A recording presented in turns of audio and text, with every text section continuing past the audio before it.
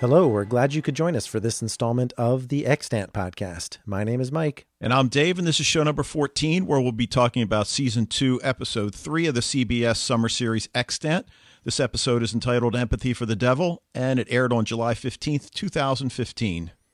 And Empathy for the Devil was written by Les Boham and was directed by Dan Lerner, both veterans of the team from Season 1, so got a little of that earlier flavor. And a great episode again, Dave. I tell you, I think so far they've upped themselves each week, and I always like to see that and be able to mention that on our podcast. Yeah, and I'm big on titles, and certainly if you are a child of 70s music, you know that's a reference to Sympathy for the Devil. But, you know, in this case, I think one of the questions that comes up, who is the devil?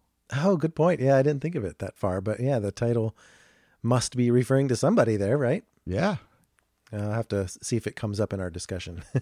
But we have a lot of news to share with you tonight. First of all, Dave, I guess we're doing a time switch. Yeah, and it's certainly to my advantage.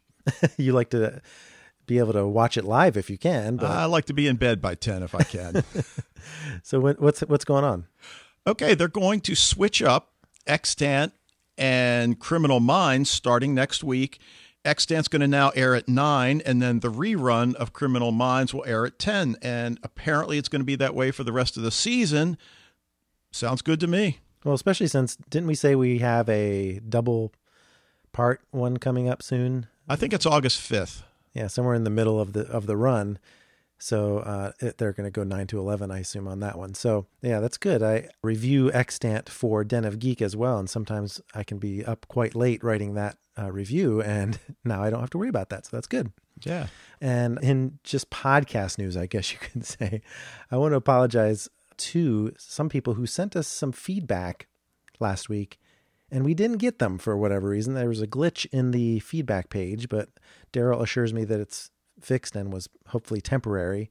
So we're going to read a couple of older feedbacks tonight that actually still apply quite nicely. So I'm not too worried about them being out of place, and hopefully we'll be on track. And it turns out, Dave, we're not unloved as we thought. We actually do have some people who are trying to contribute to our podcast. Yes, we do. Some new faces and some returning vets. That's right. So glad to see those, and we'll share with those with you later. But I have a little gripe, Dave, and that is, what's with all the previews and promos and sneak peeks that this show does before the episode airs? Have you noticed? I have noticed, of course, in keeping with my long-standing approach, I don't watch them, but I have noticed. So I don't know. You know, again, I'm always amazed at how many people love to be spoiled. So I don't know, drumming up interest for the show. Sometimes they choose it well. Like one of the sneak peeks this week was just the scene with Molly and JD in their apartment when JD has just gotten his license revoked. So that was a really good scene anyway. So, but it spoiled the fact that he was going to get his license revoked. So I don't know. It's weird, but we do post those on the Facebook page if you are interested in seeing them. But there's like 4 of them each week: a preview, an extended preview, sneak peek 1, and sneak peek 2. It's crazy. Yep. Well, what's not crazy though are the ratings, and you know there hasn't been any talk or anything written, at least that I've seen, about a season 3, and obviously it's still early. But one of the things that is slow to come out, I guess, unless you actually pay to receive the ratings numbers, which of course I don't. But for the season 2 premiere, we got the live plus same day numbers, which was 0.7 in the 18 to 49. But then in the live plus 3 days, it went up to 1.1, which was a 49% increase for that week. And as it turns out, it was the 6th largest increase in the 18 to 49 demographic, and it was the largest increase for that Wednesday night. And then in addition, they had the 5th largest increase in total viewership, going from 5.27 million to nearly 7 million, which was the second most viewers for that night. So I think you have to be happy. That's a substantial jump. Yeah. I think it's also a testament to how people are watching television these days too, though. Well, especially sci-fi. Yeah.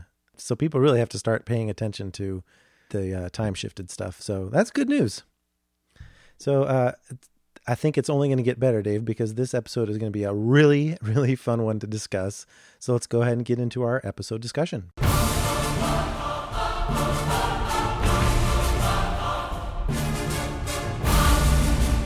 In our opening scene, I love it when they put the overlay, in this case, 5 months earlier. We're in the county morgue where generally good things don't happen very often. And we've got these two workers discussing music, and they're into, I don't know, some kind of vinyl. Yeah, but also the nature of the music seems to be really depressing.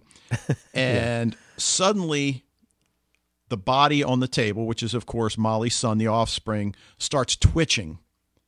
And then all of a sudden, like an insect, starts to shed his outer skin, sits up fully awake, and he's got a new body and a new face. And I love the comment, "Oh, dude."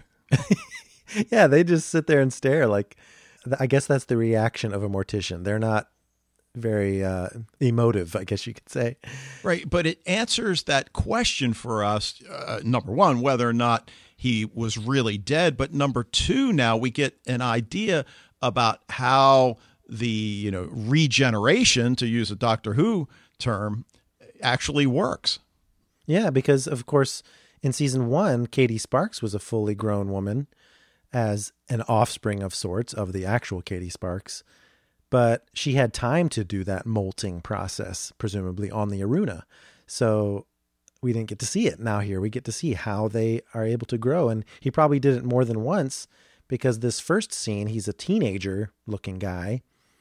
And then either he molts again or that protein powder that he picks up really does the job. I'm not sure which. Yeah, and the electrolytes that he drinks. Yeah. But, we see him walking out of the morgue, counting the money in the guy's wallet. The one guy just sitting there naked, whimpering on the floor. But then as he's walking down the street among, it looked to me like homeless people, he lies down, and I guess, is he just exhausted from the process? That possibly could be it, or at least he hasn't established what he's going to do yet, because, of course, he has to hatch a scheme. And comes up with a pretty good one, actually. He rents this really nice penthouse apartment, it looks like, with a great view, and kind of dupes the real estate agent into thinking he's a reputable citizen named Mrs. Nelson. Yeah, I was a little confused by that, and you cleared it up for me, that he's just using his powers of suggestion. Certainly, we've seen that in the past. Yeah, and I guess it may have taken him a little while to learn that strategy, because remember how we talked about last season how Katie seemed much more with it, was able to actually have social interactions with whoever Enver Jokai's character was. She did a really good job being more human, and I think that's a process that they have to learn, which is why he turns on the TV and the radios and everything else.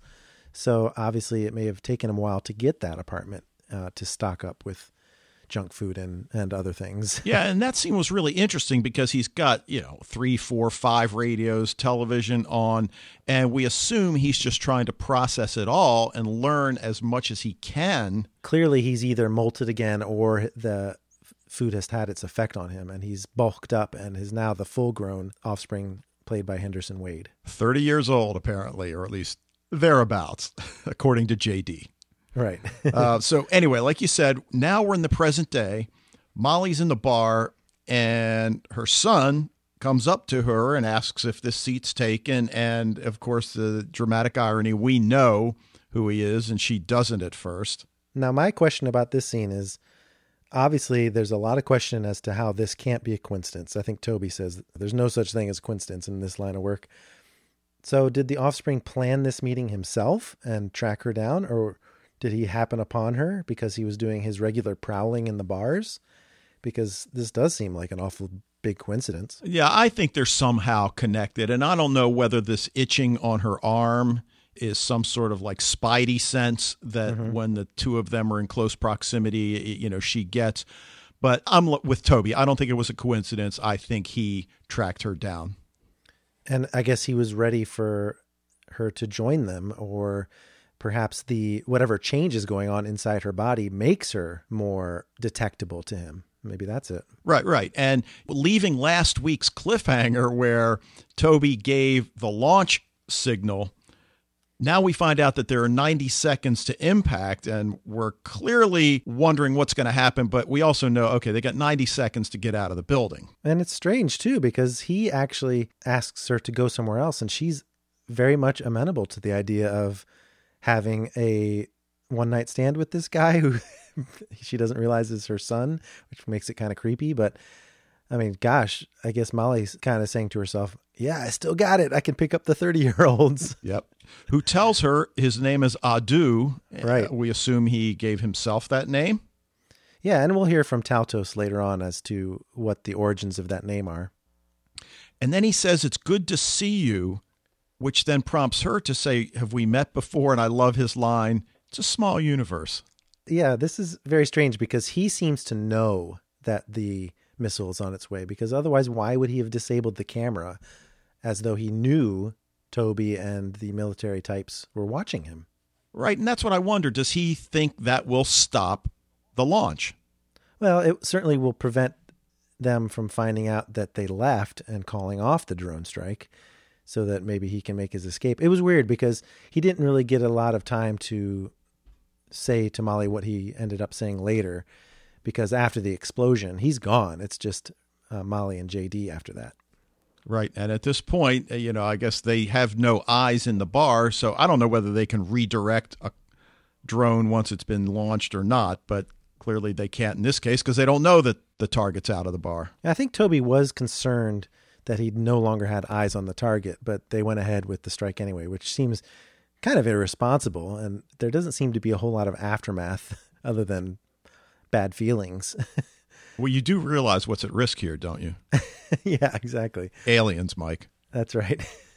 But the general public doesn't know that. Right, exactly. So, Molly and the Offspring cross the parking lot, and it looks like they're about to kiss. Ooh, gross. When JD appears with a gun, which he holds on the Offspring, but we know that's not going to end well. Yeah, guns pointed at the Offspring generally end up being pointed at somebody else. Exactly. And so, JD suddenly goes rigid. We know the Offspring's manipulating him, puts the gun to his temple. And at this point, Molly is the stereotypical mom demanding that he not hurt JD. Yeah, I think she says right now in that very motherly tone. And like a child listening to his mother, he complies. At the same time, the missile hits the building in the background. It's very subtle. I like how they did this because, of course, Toby mentions it later. Now we know that he'll listen to you. And it wasn't really overstated, but she did tell him to stop, and he stopped. Right. And it was a great scene to go into commercial. And we come back, and it's this chaotic aftermath of the explosion. I don't think we ever find out how many people died, did we? I think last week they said there were like 60-something people in there, so I'm guessing around that. Okay. The target's gone. Molly and JD are taken by one of Toby's assault teams.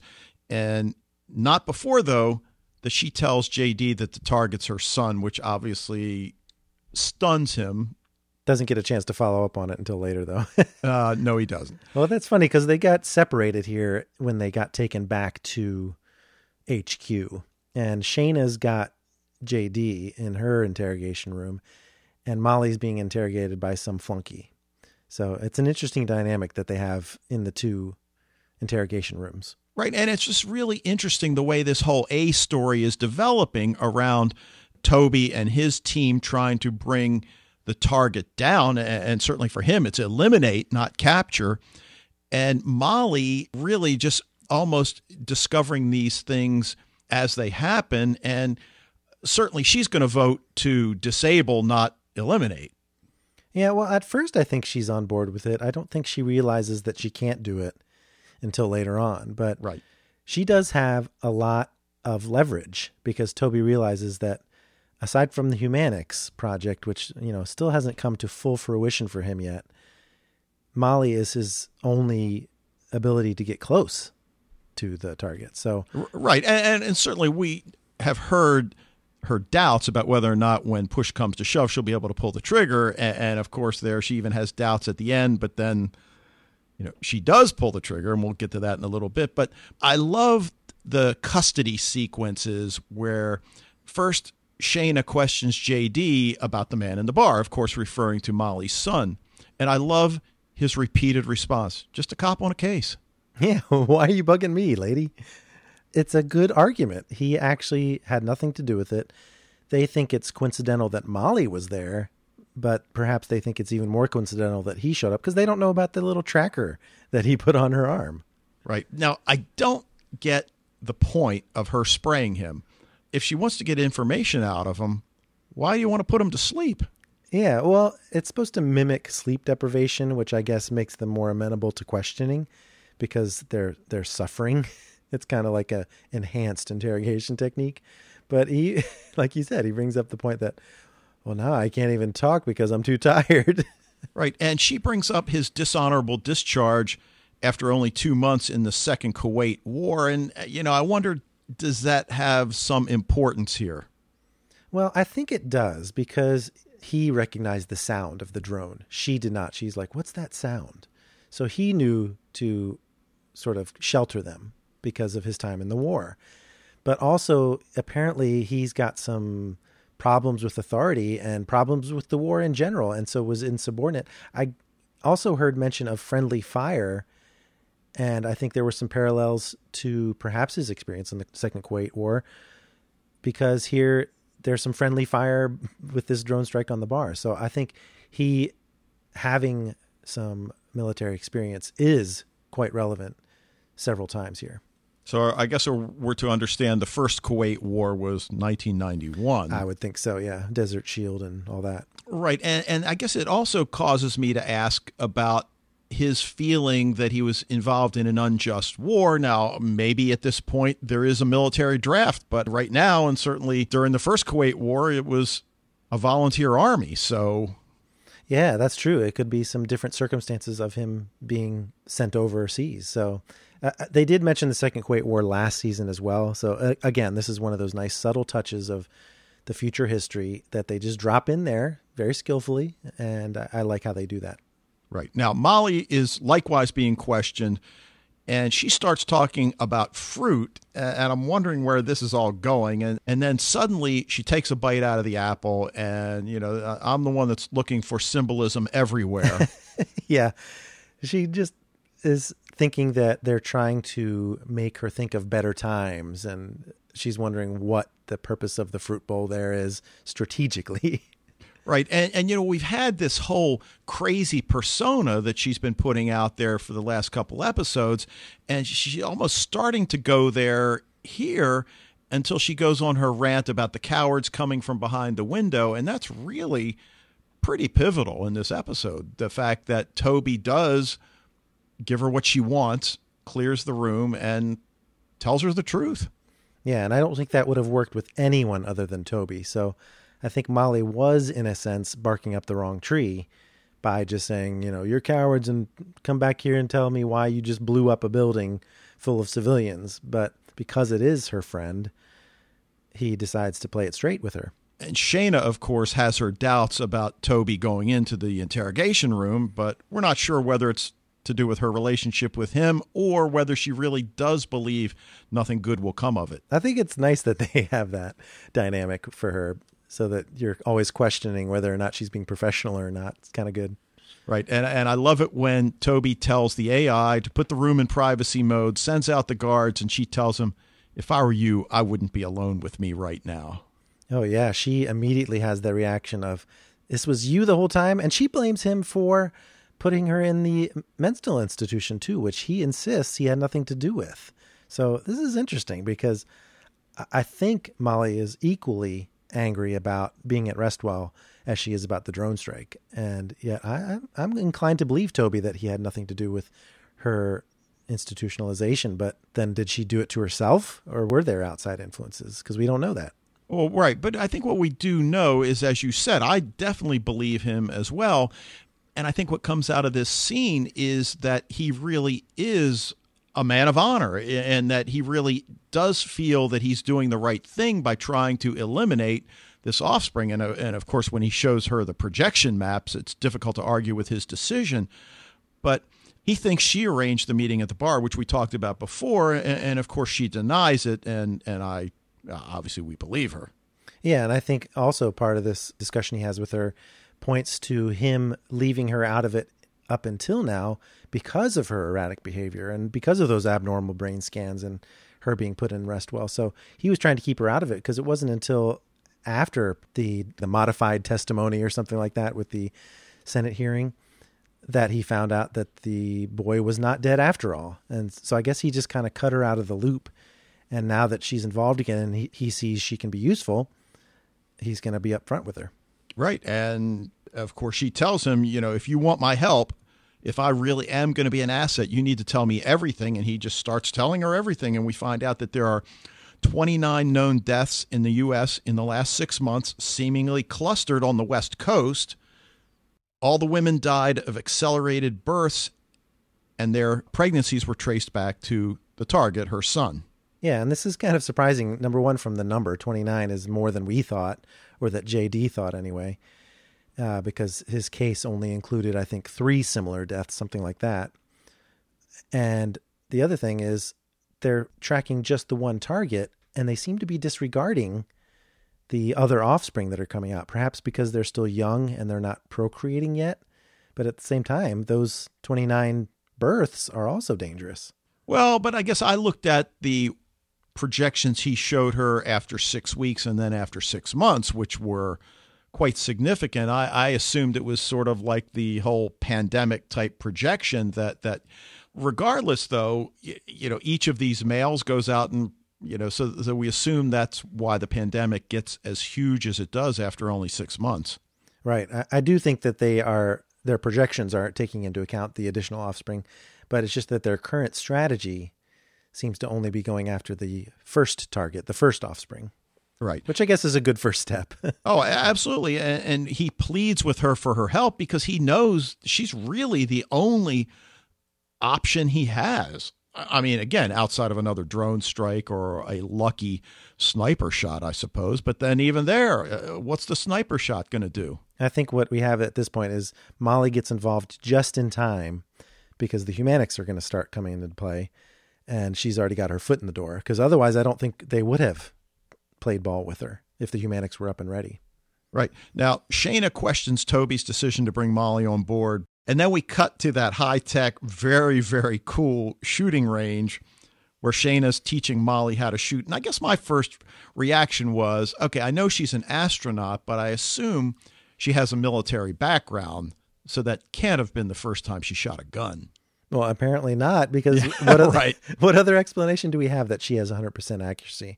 Is that part of her alien DNA as well? Nah, I think it's her Air Force training. It must be. That was pretty impressive. And she's like, when I set my sights on a target, I nail it. And I think she's speaking literally and metaphorically. Right. And the same thing there when she tells her, just make sure you've got your eyes on the target. And obviously referring to her son as well. That's right. So Shayna has her concerns, and I think General Shepard is also making sure that she is prepared to do what needs to be done. Because when you think about it, it is a little crazy to give someone who has just been released from a mental institution a gun and tell her to, if the target gets close, take your shot. Well, that's true. Now, one scene that I'm not sure exactly what to make of is the one with Shepard talking to JD, telling him he's about to be released. And if he goes about his life quietly enough, there'll be no further issues. Does he really think that he's just going to go away? Well, I don't know, because like I said, I think if JD didn't have that military experience, and he talks about how he doesn't like to be bullied. I don't like the bullies that I dealt with in the second K, and I don't like being bullied now. So I think he's not willing to give up on it because of the way that General Shepard is being dismissive of him. But I feel like if he hadn't made such a stink, he might have been able to keep his license. And I agree with that, but I also just look at him as this character who is just dogged in his pursuit of a story, and that, once I'm onto the story, you just telling me to let it go is not going to be enough. Look, I mean, at one point we think that, and certainly understandably, that, well, maybe it's just the fact that this is Halle Berry. And, that he's a good looking guy, he's single, all of that. But I just think it's so much more than that. And I just think Shepard's a little naive to think that JD is going to let it go. But then on the other hand, maybe he just figures he won't let it go and we'll take him out because he's not an alien. He will die. That's true. But I also think that taking away his license actually made that possibility even more remote. Now he's really going to go after it because he wants his license back. And And the people who took it away from him are involved in this. So he's going to keep at it. And of course, we find out that's the case when he goes over to Molly's. Right. And I love seeing her back in uniform. And I think that was pretty significant as well. Toby goes over her instructions, which are basically just go home and wait for your son to contact you, which is, of course, what makes the most sense. Tells her that he made Restwell and that experience go away. JD's off the case. And this is when he brings up the real question we've all been wondering: when the time comes, can you pull the trigger? Yeah, and she says, we'll find out, won't we? And I think she thinks she can at this point. It's not until later that she realizes that her feelings are wrapped up in it too much. But I think she wants to be the assassin that Toby has recruited her to be. All right, well, Molly's at home, in bed. Here's the door open. Grabs her gun, and this goes back to what you said about giving an insane person a gun. Finds JD in her living room chair. What's up, Doc? Now, what's with all the rabbit imagery? You know, Bugs Bunny.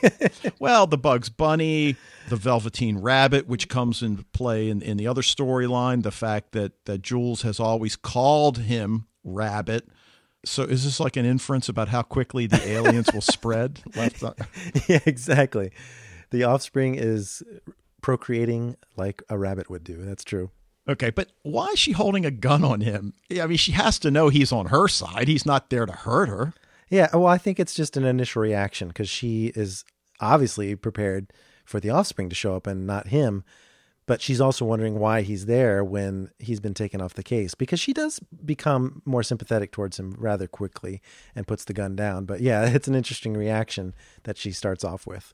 Yeah, and it'll be interesting to see how viewers perceive some of the lines, because I can see some of JD's lines rubbing people the wrong way. I think they're awesome, right? You know, I love them. He tells her about having his license revoked. She apologizes. Sorry, it doesn't keep me in beer and cowboy boots. Who can not like that line? I know. I agree. Yeah, he's got a bunch of great ones. And this whole scene is so well written. The way that JD talks about how, you know, you want to talk flying monkeys? I'm ready to listen. Right. And, you know, we know he was getting close even before. Yeah.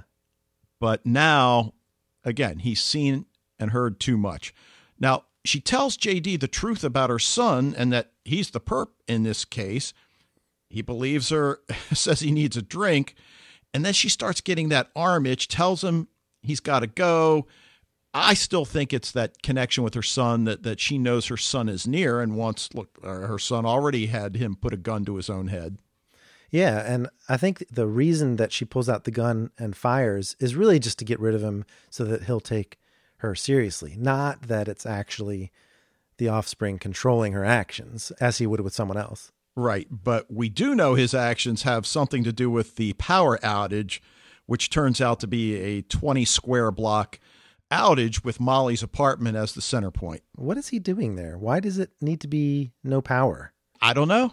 Cameras? Does he figure any electronic surveillance? Look, he already knows they sent a drone after him, so. I kind of felt like it was the same as season 1 when Odin's group kept taking out the power. That was their terrorist acts really had a lot to do with taking the power grid out because they were anti-tech. But so the fact that a blackout comes into play again in this season brings those thoughts up. But here, I don't know what the strategy is. But anyway, it was kind of creepy, and it also served the purpose of sending Toby in Molly's direction. Right. And in this final scene with Molly and her son, I mean, we certainly get some answers, by no means all, but she calls Toby and tells him that she doesn't know if she can pull the trigger. It's my son. Yeah, and this is what I always wonder about. Molly vacillates because all along we're kind of treating this alien like it's a parasite that puts a baby in the host, kind of like a larva, and they're unwilling. They're not willing hosts. And so to say it's my son, it bothered me in season 1 and it bothers me here still. Yeah, I agree. Well, her son appears at the door. Hello, mother. And then that whole thing about, is that what you want? To kill me? Or I can tell you why I'm here. Your choice. Yeah, he's almost inviting her to shoot. And I wonder if perhaps her shooting would have no effect, but I think it's either that or he knows that she's not going to do it. I'm assuming he'd do the whole thing, put up his hand and stop the bullet, kind of, the bullet there suspended in midair. But he says, killing people isn't the nature of my mission. What? Then how do you explain all the dead pregnant ladies there, buddy? Well, and I guess it's semantics that's just a byproduct of my mission. Yeah. So do you want to believe well of this mission? He talks about how, it's going to be so much more. I have so much to show you, Mother. Do you think it has the possibility of being something that might be beyond human comprehension and for the good of all kind of thing, or the next step type stuff? Well, I do, and I think we've seen this coming for a few episodes now, that this whole, as he explains to her, behold a vision of our destiny, Mother, and that whole idea of the next evolutionary step for mankind. And certainly it's interesting that, I guess in December or January, we've got Arthur C. Clarke's Childhood's End miniseries coming up, which, of course, examines that very idea. And I think we have the same thing here. Tells her she's going to have to make a choice about which side she's on. Are you going to stay with the human race as it is, or are you going to come over to the new human race? Yeah, and I feel like she has that option as one of the few mothers that survived the birth of their child. So because she had the child extracted, she has a chance to actually join with the hybrids as perhaps a little bit of a hybrid herself. Right. So what about the vision he shows her? Of all the other offspring? Yeah.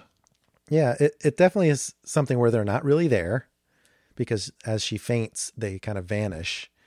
But he's showing her what he's done so far, I think. Right. That's my question, whether or not this is just a vision of what will be or a vision of what's already happened, and I'm just showing you them remotely. I think it's the second one. Okay. Well, the other fascinating aspect of this whole story is that while all this is going on, while we're talking about the next step in mankind's evolution, we go back to the story of Ethan and Lucy and their continued development. And look, we've talked about dark matter and the android in that, how it just grates on my nerves. Well, that's going to say, because you have that extreme of Zoe Palmer not doing a great android. You've got these very human androids in this show, and you've even got AMC's Humans, which has another exploration of androids, which I think is really done very well. But I like how the androids here, Ethan and Julie, are meant to be very human. Even Lucy, with her accelerated development, seems very human and makes human decisions and has a certain amount of autonomy. Yeah, absolutely. And we can make so many comparisons. I mean, we could take this podcast off in a totally different direction. We saw the same thing in Battlestar Galactica with the Cylons. But here, we're at the lab. Charlie challenges Julie after he hears Ethan call her mom. Tells her she's the one that needs the ethical adapter installed. Yeah, I think Charlie is being the voice of the audience, as he usually is. But at the same time, Julie does make some compelling arguments about why she did it. I mean, obviously we were horrified at what she did, as it was the closing scene of last week. But here she's making the arguments about, he was in pain. He was trying to kill himself. I did what I had to do. And it may have been self-serving, but at the same time, it did serve a certain purpose. Which brings up that question that he was going to off himself. Mm-hmm. I mean, is that fair to say? Yeah. Well, doesn't that fly in the face of Asimov's laws of robotics? Do they apply here? Oh, no, because he actually was able to develop his own sense of ethics naturally, the way they had hoped to be able to do with Lucy. So they don't have control over it. I think John was a big proponent of that. We have to let him make his own choices, good or bad, and this includes suicidal tendencies. Okay. That's a good name for a band, by the way. I should write that down. All right. Well, Anna Schaefer comes in. Let's get this show started. And we see Lucy lying on the table waiting to be activated, which Charlie does. She gets right up on her own. I love it. Apologizes to Charlie. And then Anna Schaefer asks Lucy if she knows who she is, which of course she does. And granted, she explains that this information was implanted in my neural net, but still. Right. I think Anna is very impressed all around with everything that Lucy does. And obviously they've done some tweaks after her incident breaking Charlie's fingers. But even the first interaction she has with Ethan and introducing each other. Of course, they already know each other, just not in this particular body. Right. And I think a lot of it is just the natural reactions that she has and the way everything just seems to flow just so smoothly, just like a human. Well, yeah, and you're right. It's very subtle because all of the misgivings that we're going to have about Lucy in this episode are understated to a great degree. They aren't in your face. This is a major problem. It's kind of like things that just sort of niggle at the back of your brain where something's not quite right and you know it's going to become much worse. And the first indication is when she asks if she can see herself. Oh, you think so? Oh, absolutely. I mean, the whole idea of, who am I? What's my place? Where do I fit in? That whole sense of self that humans have. Do machines have that? Yeah. Well, apparently they do here. Well, you get the sense later that she does have a sort of sense of vanity. So, yeah, I guess that's true. And, of course, Anna's ready for a field test. She wants it right now. And Julie's trying to buy some time. We still got to run through the protocol. She wasn't able to learn by experience the way Ethan did. We hear about the empathic response algorithm, the ethical adapter, which is what Anna Schaefer is hearing. Yeah, she's hearing. Why do we keep bringing this up? All this stuff about humans making moral decisions. You do know what we're fighting here, right? And that's something that really bothers me, that she and Charlie don't seem to get that. Or is it that they don't know? Wait, you're saying that Anna is right to be feeling that way about... Absolutely. See, I don't agree. I think that it is true what Charlie says, that it's not a shoot or don't shoot scenario. Because you're going to have the problems that come with human casualties and the fallout from the decisions you make. And even though you've got to make those tough choices, as Anna argues, I think the great analogy that Charlie makes is to the Cuban Missile Crisis. If Lucy had been in charge, the bombs would have flown. There would have been no examining of the consequences. That's right. And then we wouldn't have had the nuclear buildup in the 70s. Wow, Dave. Okay, so we're on opposite ends of the Anna versus Charlie spectrum, I think. Good thing my finger's not on the button. All right. Well, Julie tells her that Lucy can detect a hybrid because of the 84 degrees resting body temperature. How do they know that? Yeah, good question. But yeah, interesting detail.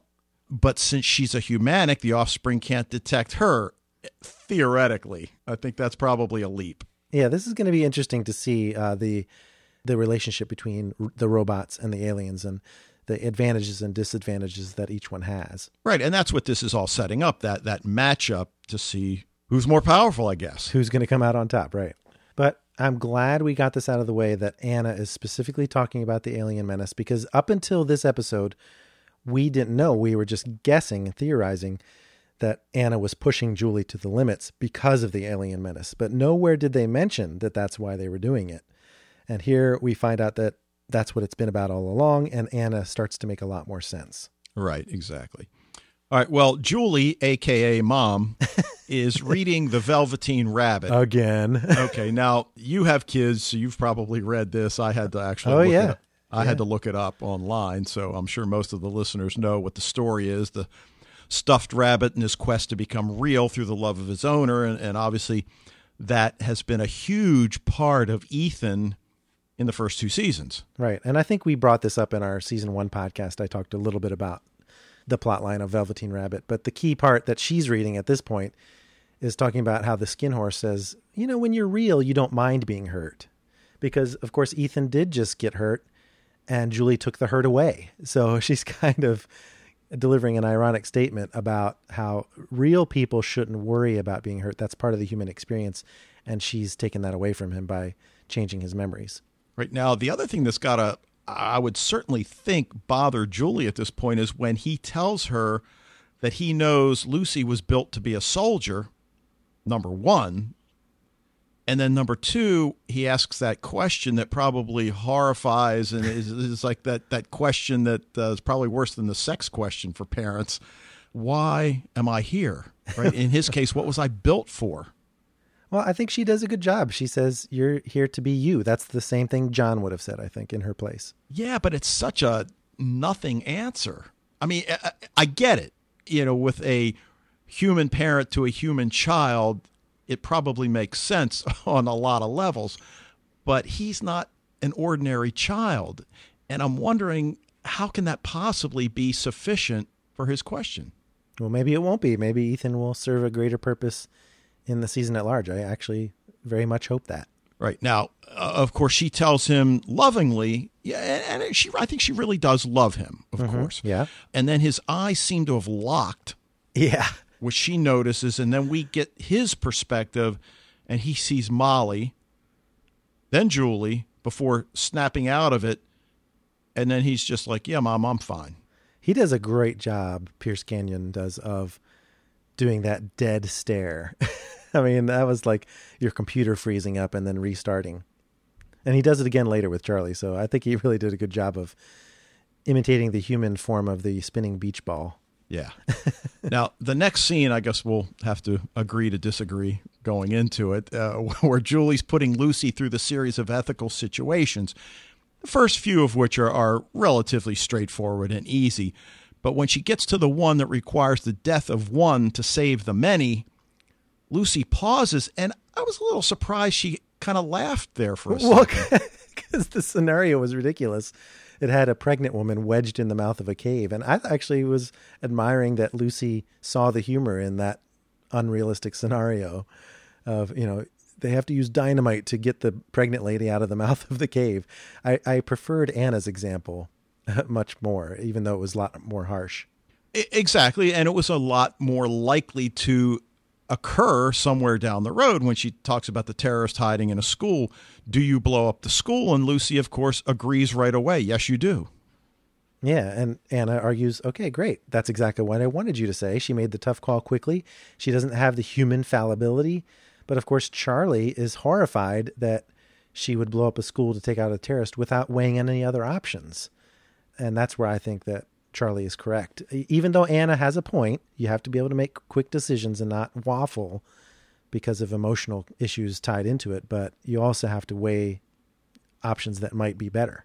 Right. Now, the thing that struck me here is whether or not Lucy gave Anna the answer she sensed Anna wanted. Yeah, possibly.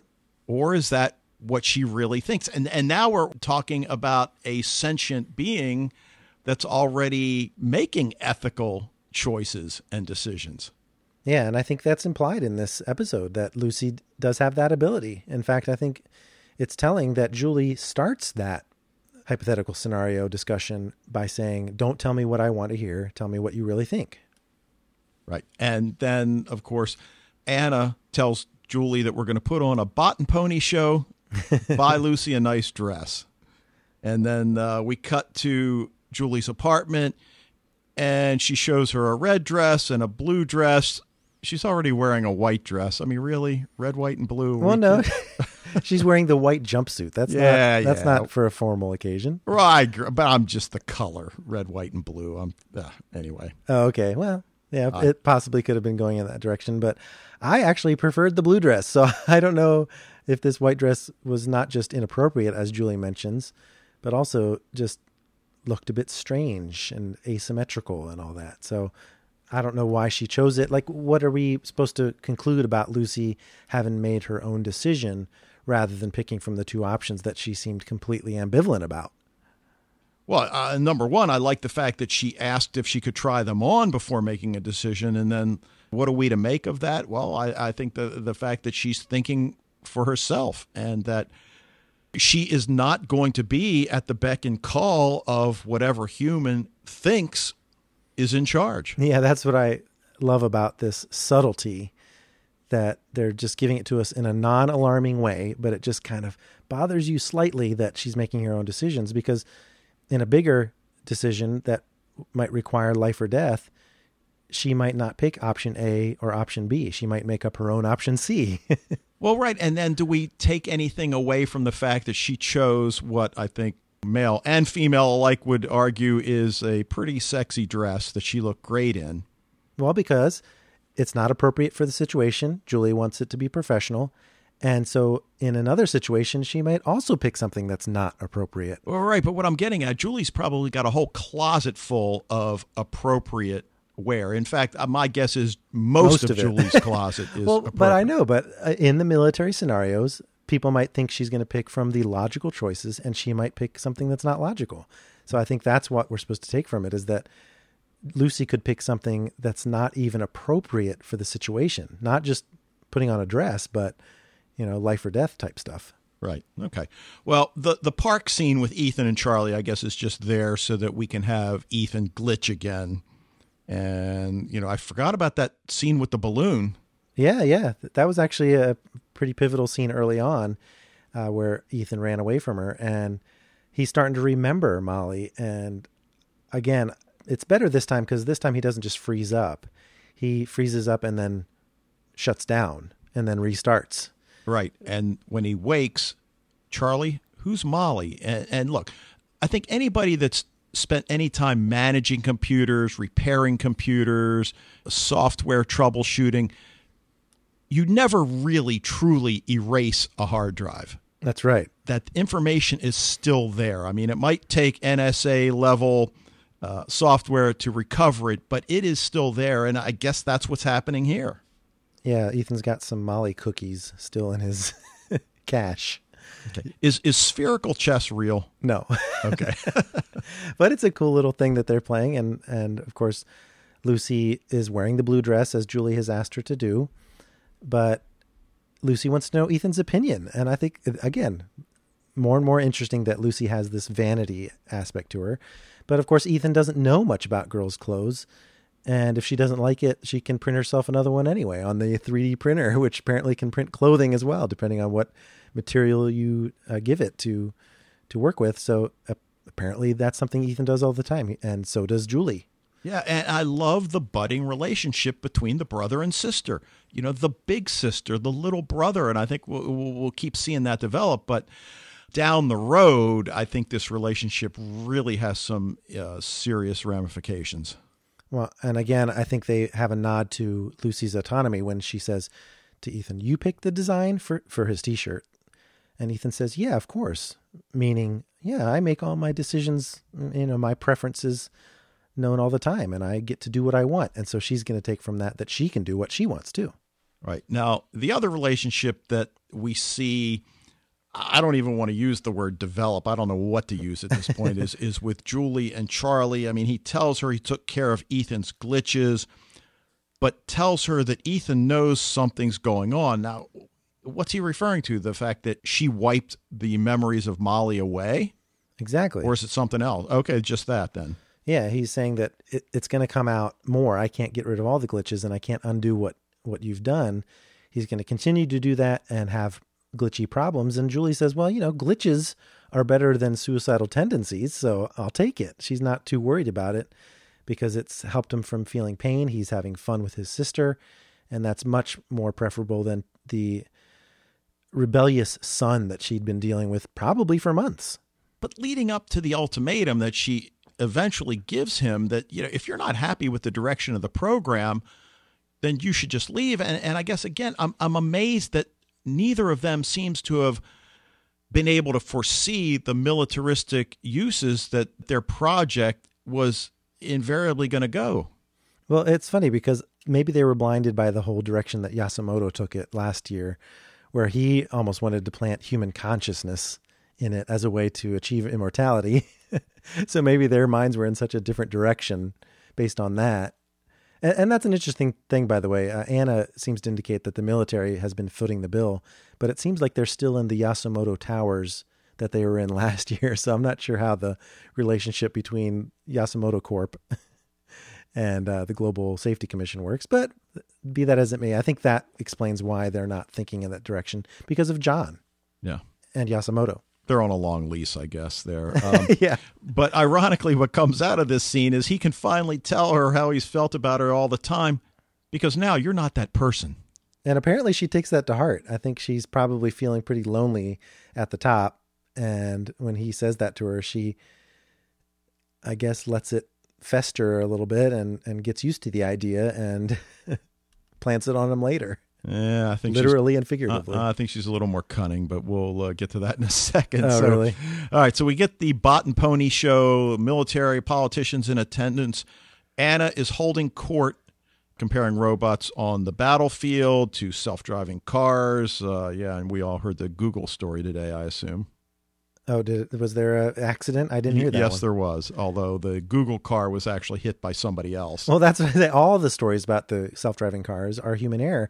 And this is great. This is the senator that's funding the project talking about self-driving cars. And we see self-driving cars in this series all over the place. And when we first introduced it, people were worried, but it's humans that mess things up. And Anna says, same thing here. We're introducing a robot into a battlefield situation where human error is a problem, just like that. Compelling argument, a very compelling argument. Yeah. I think it's short-sighted, but it's definitely true. Yep.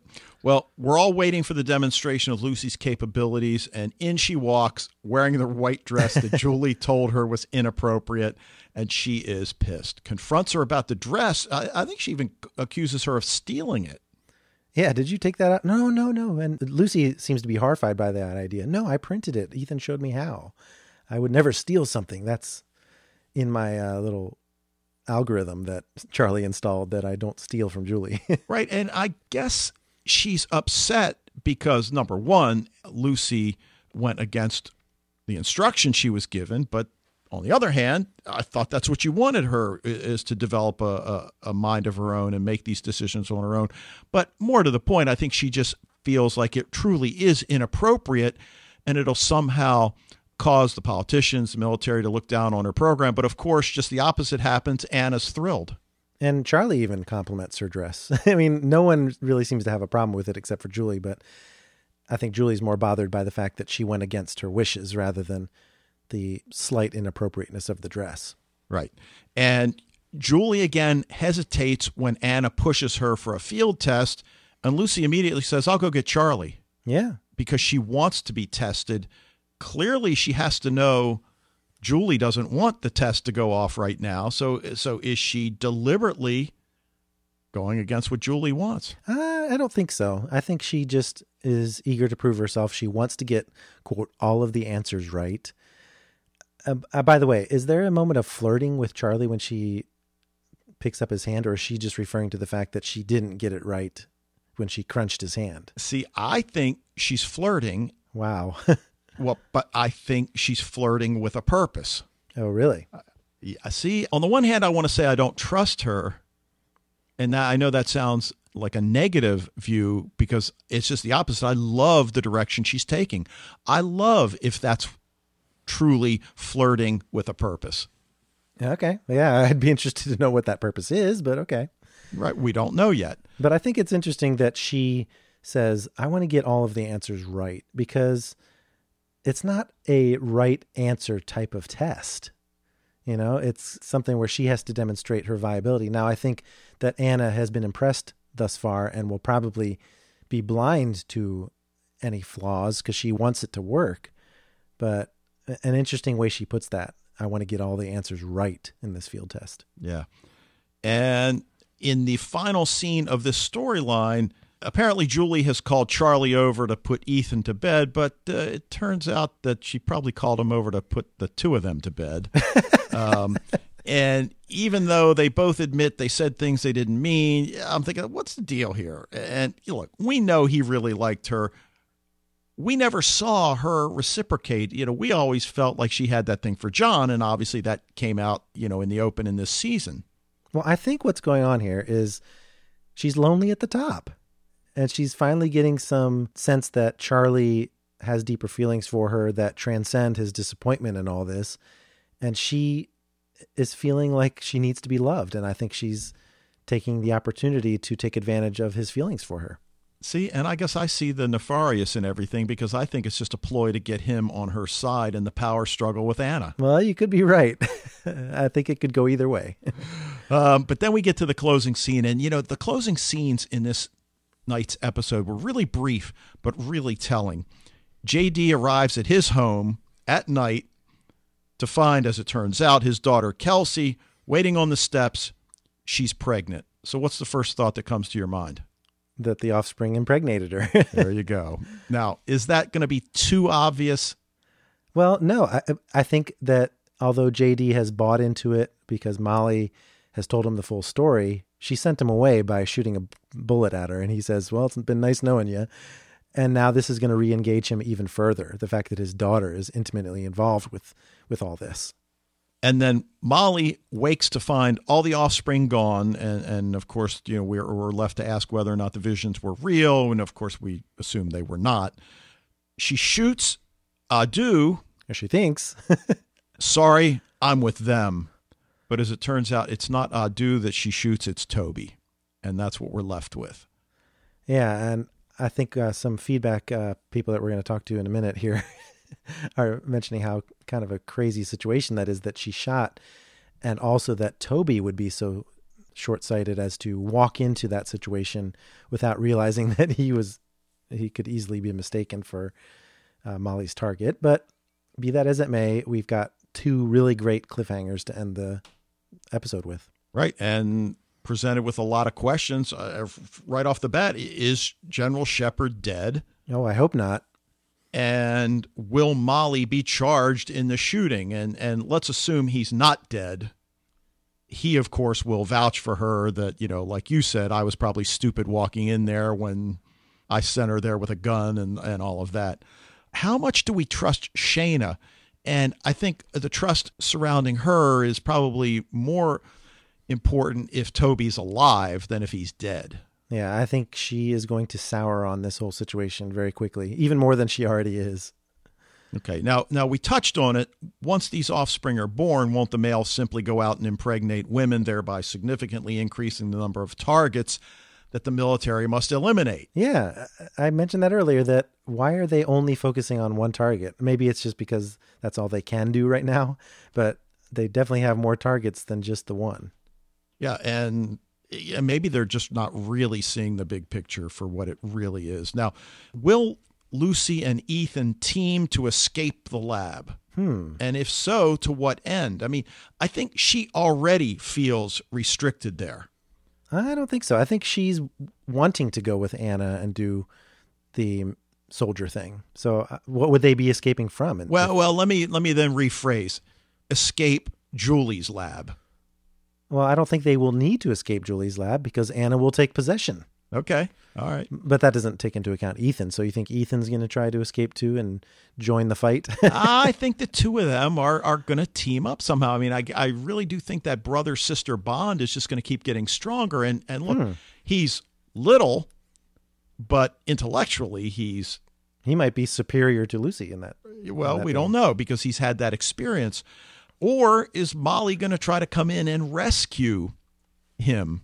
And by extension, Lucy. Yeah, she's been focused on the offspring and JD's case, but now that she's out, you would think one of her first things that she would want to do is find out what's up with Ethan, because she really hasn't brought that up so far.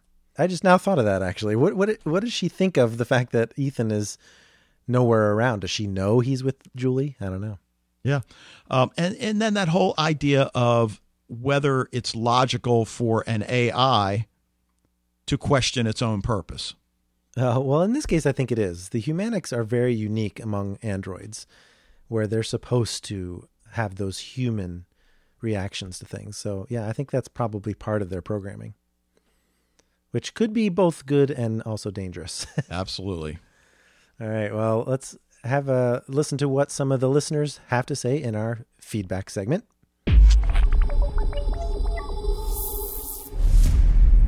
And we'll start again with Leo, who wrote to us again this week and says, "This week, let me focus on the government's, quote, brilliant ideas." Leo does like to poke fun.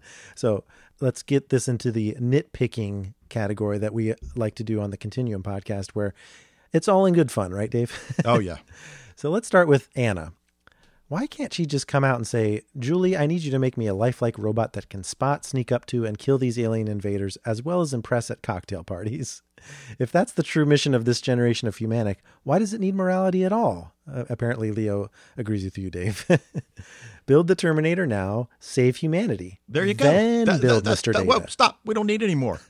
Build the Terminator, save humanity. That's it. Because he says, then maybe you can come back and build Mr. Data from Star Trek that has more desire to become human. So yeah, good point. And speaking of morality, why are they so concerned with it? I seem to remember that the AI on the Seraphim couldn't do some things because the actions could harm humans. Sounds to me like there is already some basic moral programming available for AI. Do the humanics really need to understand the intricacies of deontological and teleological ethics? Humans haven't mastered morality. Toby and his goons. If Toby is in charge of stopping the invasion, we are toast. We learn that JD is a hardcore cop that will do anything to solve his case. He used a fake court order to get Molly out. Yeah, that's right. They brought that up, that JD's court order was fake. That was kind of a surprise. Yeah. But I guess that's in the vein of JD's personality. We learn he has a problem with authority. So what does Toby do after capturing him? Gives him the age-old BS line, your case is closed, just walk away, nothing to see here, and then revokes his cop license. Yeah, JD will just go away and not be a problem now, especially since his daughter is totally alien pregnant. Okay, first let's institutionalize Molly, but keep an eye on her when she breaks out, then let's almost kill her in the drone strike, and now that she's good and mad, let's recruit her and give her a gun, and then let her go home unsupervised. Just what we were saying, Dave. Molly has to call Toby a la 911 when her son, the alien, shows up. Here's a thought, Toby. If you can hack the cameras in a bar, why not put a few in Special Deputy Alien Bates' house and station a SWAT team down the street? You know, just in case. Honorable mention to Julie this week. How did she think everyone would react the first time Ethan called her mom in the office? Jeez. So some great humor in that. Leo, thank you very much for the good laugh. All right, well, we heard from Taltos again, who says, I wonder if Lucy's clothing rebellion was less about thwarting Julie and more about looking good for Charlie. Could the show be setting up Lucy and Julie as rivals for Charlie's affections? I can't imagine going up against a jealous humanic will go well for Julie. Mickey Fisher tweeted, to kick off, Adu, born from Adadua, from a Yoruba creation myth. In some African myths, Oduduwa was the son of a sky god tasked with creating the earth. Others say he was a mortal king from the east who conquered the indigenous people of Yorubaland in the 11th century. Oduduwa became the first king of the Yoruba, with his sons and grandsons later sent off to create their own Yoruba kingdoms. Is this what Adu's statement of killing people isn't the nature of my mission means? He's not there to kill per se, but rather to create hybrid progeny and take over the earth. The deaths of the pregnant mothers just being an unfortunate consequence of his creation process. Hey, I like that theory that Taltos brings up, since this is a creation myth, but at the same time, the fact that we used Odin, a god's name, in the first season, and now we're using Adu, another. Is she saying that because Adu is son of Oduduwa, does that mean that Adu is a god's name? I'm not sure. I'm not sure either.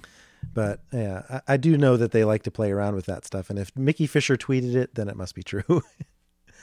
Well, next we heard from Slacker Inc. Now, Slacker Inc.'s email comes from a little while ago, but it's actually still quite relevant today because it's very generic in terms of the show at large, and also about the podcast and how people are watching Extant. So he says, it was awesome to hear another Extant podcast episode from you guys after really enjoying the ones you did last season.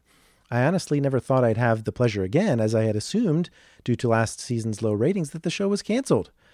Apparently, per Google, it was renewed way back in October, but that news just didn't make enough of a splash in the pop culture zeitgeist to catch my attention. I actually kind of wonder if there are others like me out there, except they still don't know that the show's back. I only learned about it myself because Monday night I pulled up Amazon Prime on my Roku, something I don't do that often as I mostly stick with Netflix, Hulu, and HBO Now, and I happened to notice a little blurb for the show.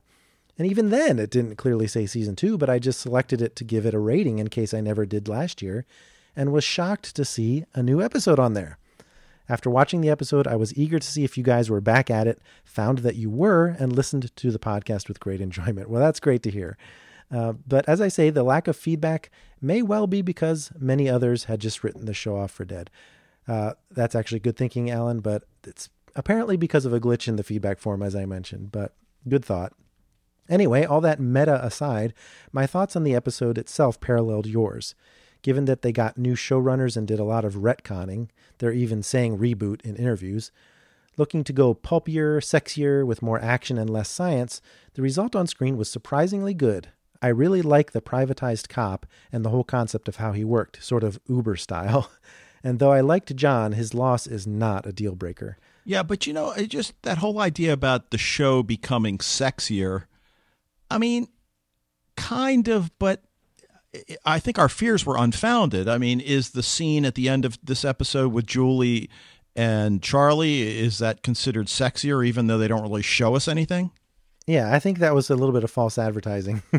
I mean, they have been using sex with Molly's anonymous sex that she's been having and just sexier scenes with JD. But other than that, it hasn't been forefront, and we like it that way. We like it in the background. Right. And as to a lack of science, I guess I would argue that it's a lot of the ethical, a lot of the social science as well. Which is much more interesting anyway. Absolutely. Slacker Inc. does have one main retcon complaint, though it too is not a complete deal breaker. I buy that Julie and John were having an affair. I buy her jealousy and all that, but I don't buy that she suddenly turned into the kind of person who would so willingly subsume the Humanics program into the military-industrial complex. She seemed really to be pretty much the opposite of that in the first season. And yeah, that's true, Slacker Inc. It is a major change for Julie, but I think it's for the better. Her character is much more interesting. Well, I don't think she has much choice in the matter, I mean, she's not John. And it would have happened with or without her. Exactly. So, all right. Well, lastly, we heard from Barb, who says, listened to the podcast last year, but never got around to sending in feedback. I thought Extant was okay last year, but I wasn't going to watch this summer, and I'm glad I changed my mind. The first 2 episodes have been stellar, pun intended. I like how the writers are basically telling us that Molly's behavior changes are a result of the alien DNA now in her blood and should present an interesting dynamic for the rest of the season. No, it's not radioactive moonbeams, and Molly should be smart enough to face that. I don't think that it's only her son spreading the alien DNA. She's doing it now as well. And I wonder if her friend Toby knows she's a risk to the population, and that's the real reason she's been locked up at the Funny Farm. I mean, again, we talked about whether or not Toby knew that she was locked up there. He says no, and I think we both said we believe him. And again, Barb's email is from a couple episodes ago, so she didn't know that Toby made that argument in this week's episode, but still, it is something where you have to wonder, what did Toby know and when with regard to her incarceration? Right. She goes on to say that's probably why he ordered the drone strike to happen, even though she was there with her alien son. Now, love the fast pace and the chemistry between Molly and JD. Thought the writers were going to try and make Julie a quasi-sympathetic character last week, but then she erased Ethan's memories and made herself his mom, so she stays on the evil list. Yeah, sorry, Julie. Yep. And I'll be looking forward to her comeuppance when the series ultimately ends. Yeah, I wonder, is Julie going to remain on the bad list, or is she going to become more sympathetic? Because she keeps going back and forth. So I don't know if there's a happy ending in store for her. Well, and again, it could be one of those situations where she stays on that evil list for much of the season, but then does have a situation where she is able to gain some redemption and, maybe even die in the, so. Bold prediction. But yeah, I was thinking the same thing, believe it or not, that might be her fate. But so thankful that we had all that great feedback, and sorry that the feedback form wasn't working. Hopefully that will be fixed in the future, and we'll be able to hear from a lot of you who mentioned that you might want to get some messages in there. I thought there was one from Bonita as well. Didn't Yoga Bond have one that she had put in? Anyway, Bonita, we'll catch you on the next one.